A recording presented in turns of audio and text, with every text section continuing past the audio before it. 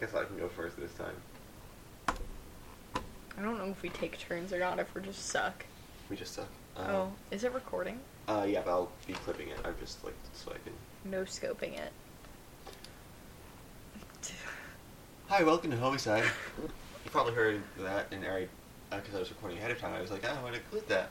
Anyways. Don't include it, please. I think I will. Anyways, this is our episode on paranormal-related murders, and I am bastard number 1, Ash. I am bastard number 18, Ari. You've gone down the list, huh? I went up and then I went You went down. from 5 to 69 to 18. Interesting. Yeah. Really not very stable in there, huh? I've never been stable on anything in my life. Yeah. You set me up for that joke. I did. Good job. Yep. So, yeah, I already did the Twitter thing. So you can not follow us on Twitter. Or you can follow us so you can get updates and also communicate with us. If you want to. If you don't want to, then die. If you don't want to communicate with us on Twitter, find a rock, tape a note, throw it into your local pond. Or police station. And we'll know. Yeah. Yeah. Alright. So, for my paranormal one, this was a hard one to find stuff for, so it might be just as short as the last episode. If not shorter. I don't think it'll be shorter because mine is... got a lot of content. Ooh, that's some... I'm talking about the Hammersmith ghost murder case of 1804, which set a legal precedent in the UK regarding self-defense. Whether or not they could be held liable for their actions if they were the consequence of a mistaken belief. As in, if you think someone's a ghost, can you kill them? I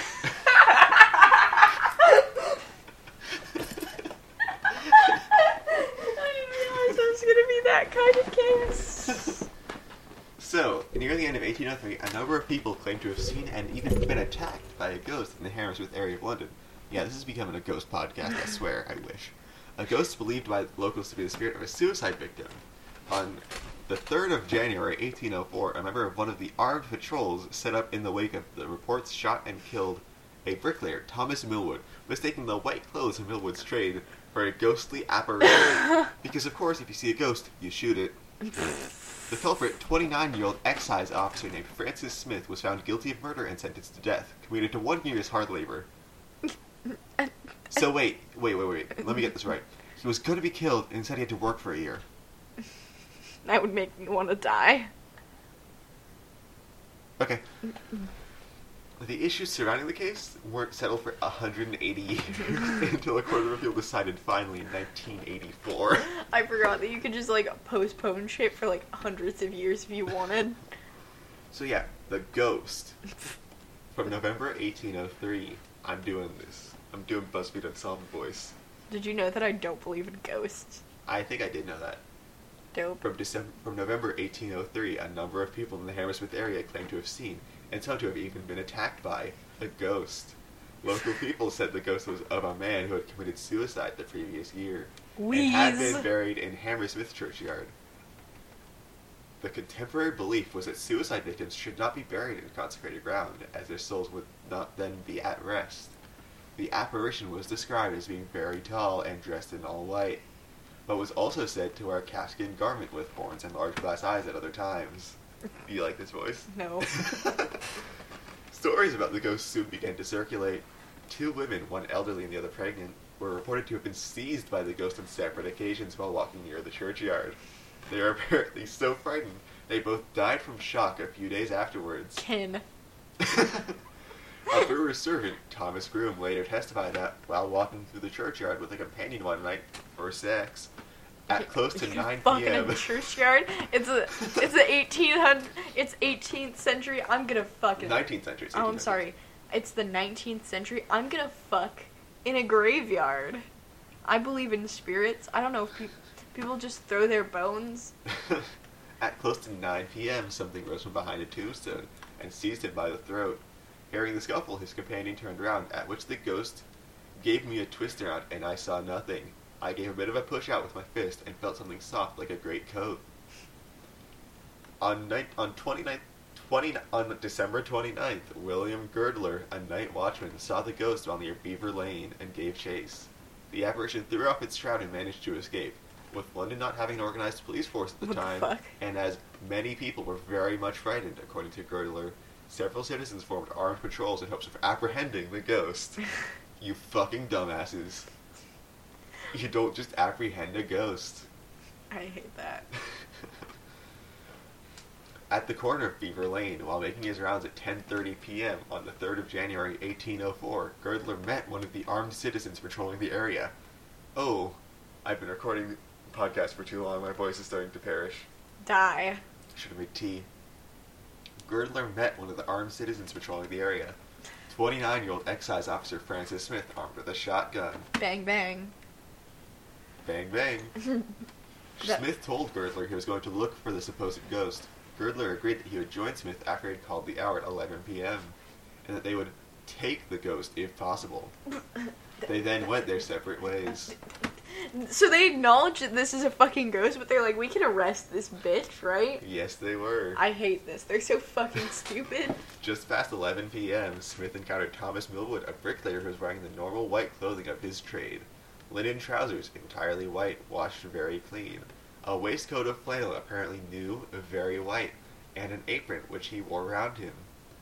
Millwood had been heading home from a visit to his parents and sister, who lived in Black Lion Lane. According to Anne Millwood, the plasterer's sister, immediately after seeing her brother off, she heard Smith challenge him, saying, "Damn you, who are you, and what are you?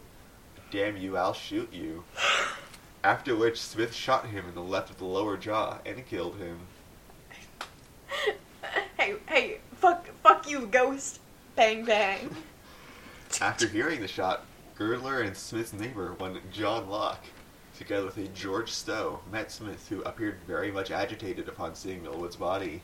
The others advised Smith to return home. Meanwhile, a constable arrived at the scene. Wait, didn't they say that there was not an organized police force in I think a London? constable is different than an organized police. Okay. I don't I know. always think of constable as British cop. A constable arrived at the scene and took Smith into custody. Millwood's corpse was carried to an inn where a surgeon, Mr. Flower, examined the body on January 6th and pronounced death to be the result of a gunshot wound to the left side of the lower jaw with a small shot about size number 4, one of which had penetrated the vertebrae of the neck and injured the spinal marrow. Wait, a surgeon? Mr., not doctor? It was the 19th century. There was no MDs. I'm so upset. You just had to be good with this knife to be a surgeon that year. I'm gonna be... Anyway, so basically, Smith was tried for willful murder. The dead guy's wife was like, "Hey, you shouldn't wear the white because you'd already been mistaken for a ghost before." And he's like, Bro, you already been mistaken for a ghost. God damn. and apparently, while Smith had called on her brother, his sister called on. While Millwood's sister testified that Smith had called on her brother to stop or he would shoot, he then immediately shot. So, the chief judge was like, "Malice is not required to murder, merely an intent to kill," and clearly Smith had an intent to kill. So, the Lord Chief Baron, which is a judge, I guess, observed that he neither acted in self-defense or shot Millwood by accident. He had not been provoked by the suspicious apparition or had attempted to apprehend it, so he had not committed any offense to justify being shot, and even if the supposed ghost had been shot, it would not have been acceptable. As frightening people while pretending to be a ghost would not be a serious felony, but a far less serious misdemeanor. So they're just like, "Hey, What the fuck? this murder is good character means fuck all." So the jury was told to find him guilty of murder if they believe the facts presented by the witnesses. And it took them an hour, and they were like, "Yeah, it's manslaughter." Get fucked. And on the form of the jury, the court could not receive such a verdict, and they must either find Smith guilty of murder or acquit him. So the judge was like, "Hey, no, I don't like that." The jury then returned with a verdict of guilty. So then they killed him. I forgot that that's what it was like. They were... Oh wait, actually they presented it to the king with the power to commute the sentence, and the king was like, "Instead of hanging and dissection, just work for a year." God. Had meanwhile persuaded the true culprit to come forward, John Graham, an elderly shoemaker, had been pretending to be a ghost by using a white sheet to frighten his apprentice, who had been scaring the Graham children with ghost stories. He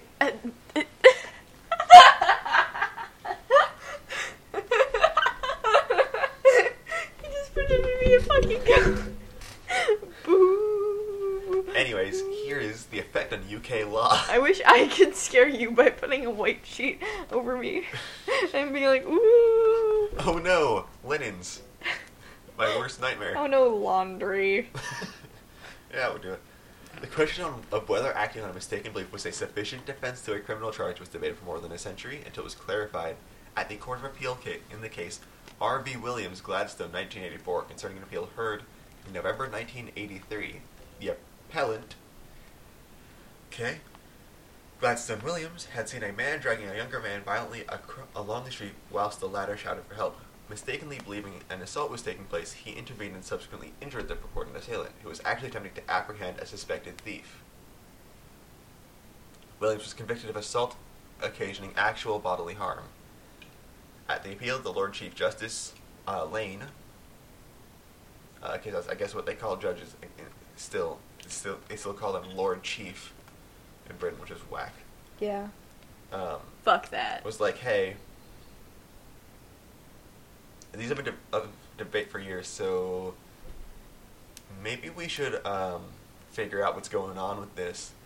In a case of self-defense, where self-defense or the prevention of crime is concerned, if the jury came to the conclusion that the defendant believed, or may have believed, that he was being attacked or that a crime was being committed, and that force was necessary to protect himself or to prevent the crime, then the prosecution have not proved their case. If, however, the defendant's alleged belief was mistaken, and if the mistake was an unreasonable one, that may be a peaceful reason for coming to the conclusion that the belief was not honestly held and should be rejected.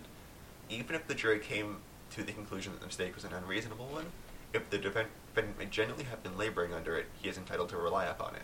So the appeal was allowed, the conviction was sent away, and was written into law. So basically, after 180 years, so if you actually think you're in danger, or someone else is in danger, even if it's from a ghost, fuck it. you can kill them.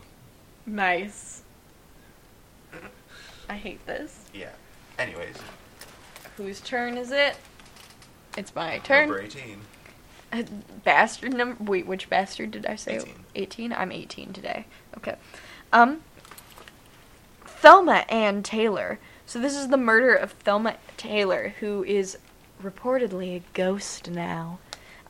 So, Thelma Ann Taylor, December 12th, 1933 to August 6th, 1949, was an American 15-year-old girl who was murdered in Portland, Oregon in 1949 after having been disappeared on August 5th. Her body was discovered the following week on August 11th. Taylor's murder became a worldwide fucking... Basically, people started flipping shit, and they were like, holy fucking shit, what the fuck happened? And it became really mass media, very dangerous. Very spoken about. And the perpetrator, Morris Leland. What a stupid fucking name. God, who names your kid Morris? Morris Leland sounds like somebody was, mixed up the first name and the last name. Yeah. So it's like, Leland Morris? That sounds reasonable. Morris Leland? Ooh, I think I messed up the birth certificate. Well, yeah, you fucking did, moron. So this dude was fucking executed. Sorry. This dude was executed in 1953, 4 years after he committed the murder. The site of the murder is in St. John's and occurred underneath the St. John's Bridge. The land is now known as Cathedral Park. So Cathedral Park, if you've ever fucking been there, is actually nice. Oh yeah, it's really nice. Yeah, so there's a ghost there, and her name's Thelma.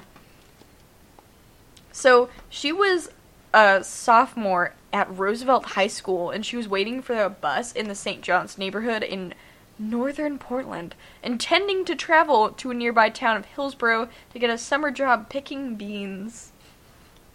Also, wow, if you live in North Portland, going to Hillsborough for a job it's not worth it. It's not worth it, but go off, Taylor. I'm sorry. Especially, what year was that? 1949. Jesus, how did you... What? Roosevelt's in, near, I think. Yeah, but that's still super far to go without a car. I know, I guess... Especially since the bus system would not have been very great in the 40s. Yeah. That's impressive. While Taylor was waiting for the bus, she was accosted by Morris Leland, a 22-year-old ex-convict, who asked her to accompany him to a spot by the Willamette River under the St. John's Bridge in the nearby Cathedral Park neighborhood. Upon arriving in the secluded area, Leland held Taylor captive and attempted to rape her, but stopped when he found out she was a virgin. She was 15. This poor Thelma. Wow. What a weird... What the fuck? And, like, Morris is, like, 22, and he's, like, an ex-con, and he was like, oh, you're a virgin, I can't do this. I can kill you, but, like, taking your virginity and not marrying you...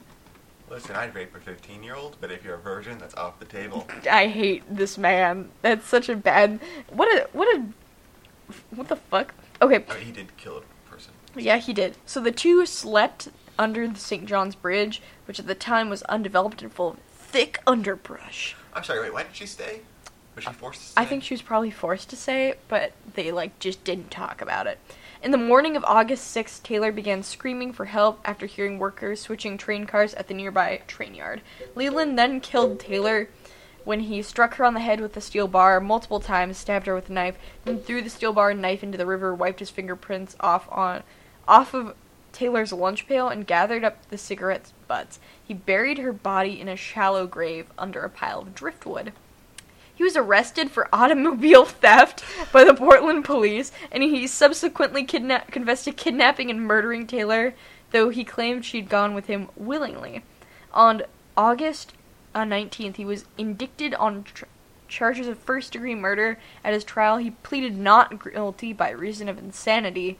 His trial began on October 4th, 1949, and on November 11th, he was convicted of murder and sentenced to die. He was initially sentenced on January 20th of 1950, but his date moved up after he filed for a new trial. However, his plea for a new trial was denied on December 18th, 1949. He was killed on April 20th, 420, 1951, and he was sentenced to be executed. He was killed by gas chamber at Oregon State Penitentiary, which is interesting. Oregon still has a death penalty, by the way. It's just on hiatus. Yeah, we just don't use it ever. It's on hiatus. Yeah. I hate that I use that word. Taylor was buried in Columbia Cemetery, Park Rose neighborhood of Portland. The site of Taylor's murder under St. John Bridge has been developed into a public park called Cathedral Park, opening May 3rd, 1980. And there's also... And so the murder on the land has led to folklore that basically people were horny for a ghost story, and so they were like, let's use this poor girl and let's just make her our fucking ghost story and say she's mad about what happened to her. So people were just horny for a ghost story and made her a ghost story. I don't think it's haunted. I don't believe in ghosts. No. Let's talk about the Cock Lane ghost, because I saw that at the bottom of this page. Oh my god. So it's a purported haunting that attracted mass public attention in 1762. The location was a lodging on Cock Lane. End it there. That's it. All we need to know. Cock Lane was haunted. Cock Lane. Anyways. I don't believe in ghosts, but I believe in the Cock Lane haunting. Let's see. I think this is another situation where the how would you kill would be a little more... What kind of... A little hard to do. So how would you haunt the person? That's what I was going to say. Yeah. So I would haunt you. I would just make everything slightly less convenient for you. Like, I would make your car turn slightly slower. I would make your laptop run slightly slower. You're a bitch. I would make everything you try to cut just takes slightly more work. I hate you. It would piss me off so much. I would make your TV take half a second longer to turn on. I actually hate you. That's so frustrating. Okay, here's what I would do. I've actually thought about this. I would make sure that whenever you put your left shoe on your left foot, it's actually your right shoe. And so you've basically just done one of the things that I said I would do. Yeah, no, but, like, consider this. I would do that. That's, like, the first thing that I would do. Right. And then I would hide all of your charging cables. Okay. In somewhere. But I would just do it in your shoes. And then I don't know what I would do. I would probably start I would get bored eventually. I can't, like, do things. So I would probably just start getting bored and start, like, poltergeist and, like, throwing things around. Yeah. And, like, being obnoxious. But I know you would guess it was me if I did that. Oh, absolutely. Because you'd be like, who else would be obnoxious enough to throw my shit around, but then, like, feel bad and not break any of it, but would just, like, lightly toss it at me? it's me. And so then you'd be like, you'd figure it out. Yeah. So then I would haunt you after that by raising your hand in class when you didn't raise your hand. So you have... minor inconvenience I can think of. You're, whenever you try to insert a USB cable, it's the wrong side the first 3 times. I'm so mad. Um... I'd log you out of all of your accounts. Your left headphone in earbuds clips out. That's you clipping in and out of the earbud. Spiritually T-posing. I'd spiritually T-pose on you. Yeah, I'd make all of your clocks either run fast or slow, but none of them are synced up. I'm so paranoid about that. Don't even joke about that. I'm actually paranoid about it. I have a watch on right now, and I like always check. My watch is 8 seconds fast. How do you know that if you don't like consistently watch every? My alarm clock is 4 minutes fast. I would just, if you roll the dice, I'd just shift it slightly. Like, I wouldn't intentionally shift it to any specific number. I would just like nudge it a little more. When you play D&D, I'd fuck up your dice. I I would get rid of all of the positive energy surrounding you and all of the negative ones, so it's purely neutral. I would, I'd haunt Jonah. If you're watching this, Jonah. I don't know what I would do to Jonah. I would scratch my hands on a chalkboard. I'd make annoying noises.